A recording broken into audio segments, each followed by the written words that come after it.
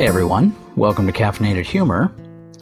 You know, one of the things about writing a blog and a podcast based on people watching in a Starbucks is that unless you go numb in the head if you don't move around to different Starbucks. But one of the most interesting things is with every location, there's a few differences in the staff and the way that Starbucks runs. It's kind of like house rules in Monopoly. You know, at this person's house, the house rule is it's his house, he's the bank always. And then I played Monopoly at somebody else's house. You have to take a vote as to who everybody trusts the least, and that person is automatically the banker. Why, I don't know. It sounds like it just leads to cheating, but then again, Monopoly itself leads to cheating. Leads to cheating or flipping the board over 3 hours after you started going, well, fuck this. But anyway, back to Starbucks. The crew is always going to be what I like to think of as the indigenous population.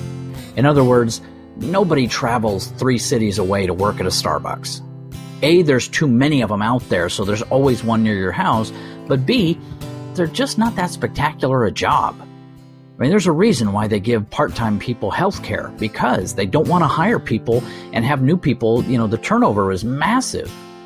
Well, what if we gave you health care? Well, I might stay, but you can't give them enough hours. I know people that have argued with their Starbucks to the point that they're trying to raise their kids and put them through school, and it's like, why don't you have better job skills? But they're trying to get more hours at Starbucks. There's just not that many hours to be had because they overhire. So they have a huge amount of people. They can only work people part-time.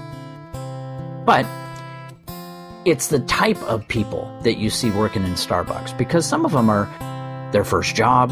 This is their job while they're going to school. Some people are way too intelligent to be working at a Starbucks. Some people are way too dumb to be working at a Starbucks.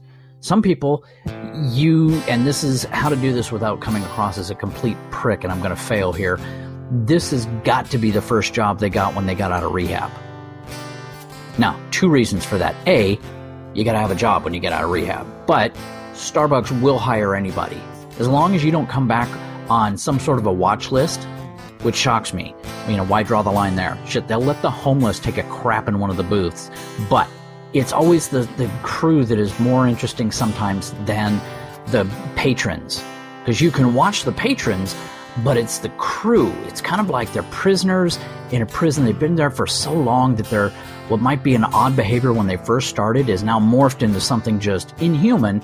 But everybody that works there has seen it every day, and they're used to it. But that's kind of what led me to today's episode, Gilligan's Starbucks, on today's Caffeinated Humor.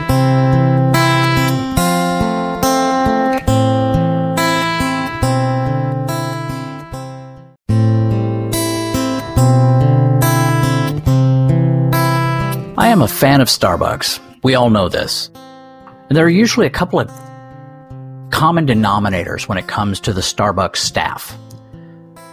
Now, first point, the manager is usually a guy. While female managers do exist, 90 to 90% of the time, it's a guy.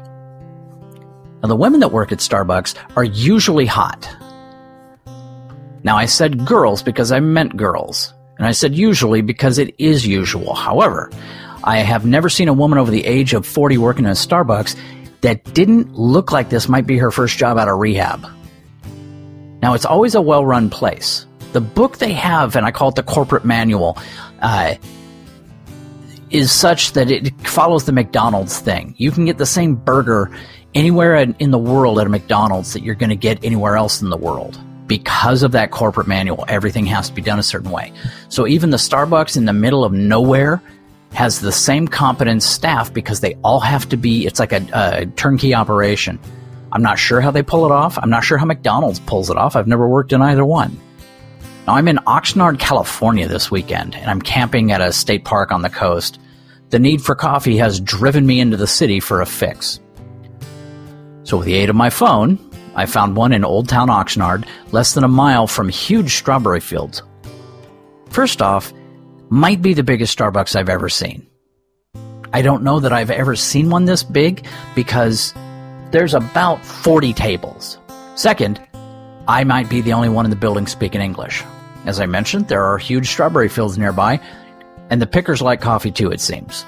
Now, that's not me being racist. I'm going by what they're wearing. These people are wearing clothing that they could be existing out in the hot sun all day without burning, which I would have to wear while picking strawberries. Otherwise, I would burn to a crisp, and you would just find a desiccated corpse on the ground. Now, pickers like coffee. I like coffee. Don't we all? But more so than the clientele of this or the locale of this particular Starbucks, it's the crew running it that is standing out.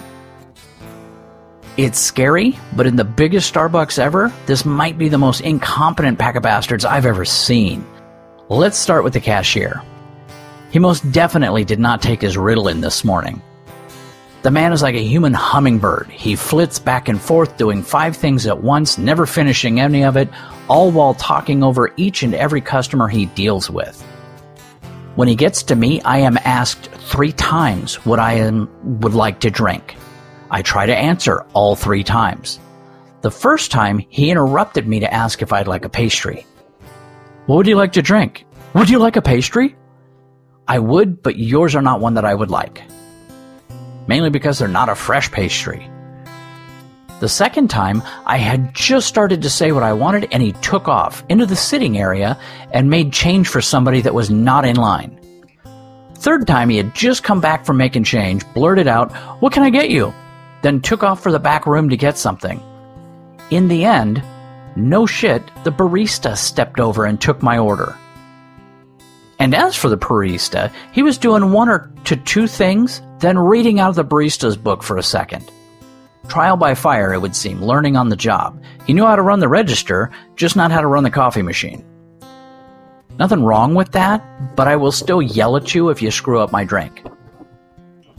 Finally, the prep guy in the back is an extra from an old Disney movie. He was putting squirts of something into a cup, put ice in it, then dropped the entire thing on the floor. He got up, made the decision to clean up after prepping the drink he had just dropped, and began to make it again. He got it on the blender and turned it on, then slipped and fell on the floor in the shit he hadn't cleaned up yet. Also, the blender shield was not down, and the lid of the blender was not securely on. The second he hit the floor, the blender exploded. I walked out. They can keep my drink. I don't need it that bad. If I stay in that building, I'm going to get dragged into this Disney movie reject they got going on there, and I'm sure I'll break an arm. Starbucks, the hell's up with you?